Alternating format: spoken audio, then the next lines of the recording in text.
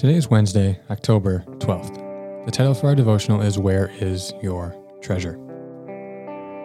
Jesus knows humanity better than anyone. He knows our tendency towards stress and anxiety. In his Sermon on the Mount, he devoted a significant portion to teaching about anxiety. Matthew 6:25 says, "Therefore I tell you, do not be anxious about your life, what you will eat or what you will drink, nor about your body, what you will put on. Is not life more than food and the body more than clothing?"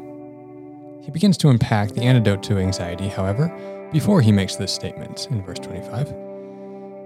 Hence, the therefore, which begins verse 25.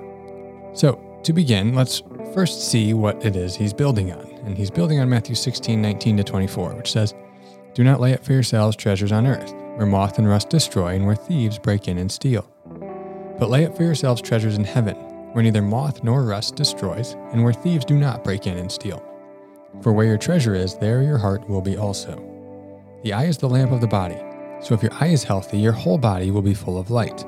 But if your eye is bad, your whole body will be full of darkness. If then the light in you is darkness, how great is the darkness? No one can serve two masters, for either he will hate the one and love the other, or he will be devoted to the one and despise the other. You cannot serve God and money."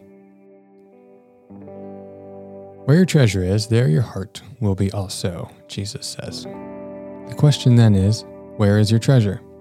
Is it heavenly kingdom things, or is it earthly things, possessions and wealth? If your treasure is on earth, there is much cause for stress and anxiety. Moth and rust destroy and thieves break in and steal. Earthly things require work and protection to prevent decay and theft. If your treasure is in heaven, however, it is eternally secured. A healthy eye will recognize the value of eternal treasure and kingdom values over and against the perceived value of earthly possessions and wealth. The bad eye, however, with its greed and envy, will darken one's entire life, whereas a healthy eye will give light into one's entire life. This approach to wealth and possessions then is an all-encompassing thing. It affects one's entire inner life. Jesus finally reminds us that we cannot serve both God and money, so we must choose allegiance to God or allegiance to money. In the next verse, Jesus will launch into his teaching on anxiety. This perspective on wealth and possessions, however, is central to it. If the eye is evil and focused on acquiring material gains, one will certainly be anxious about protecting it.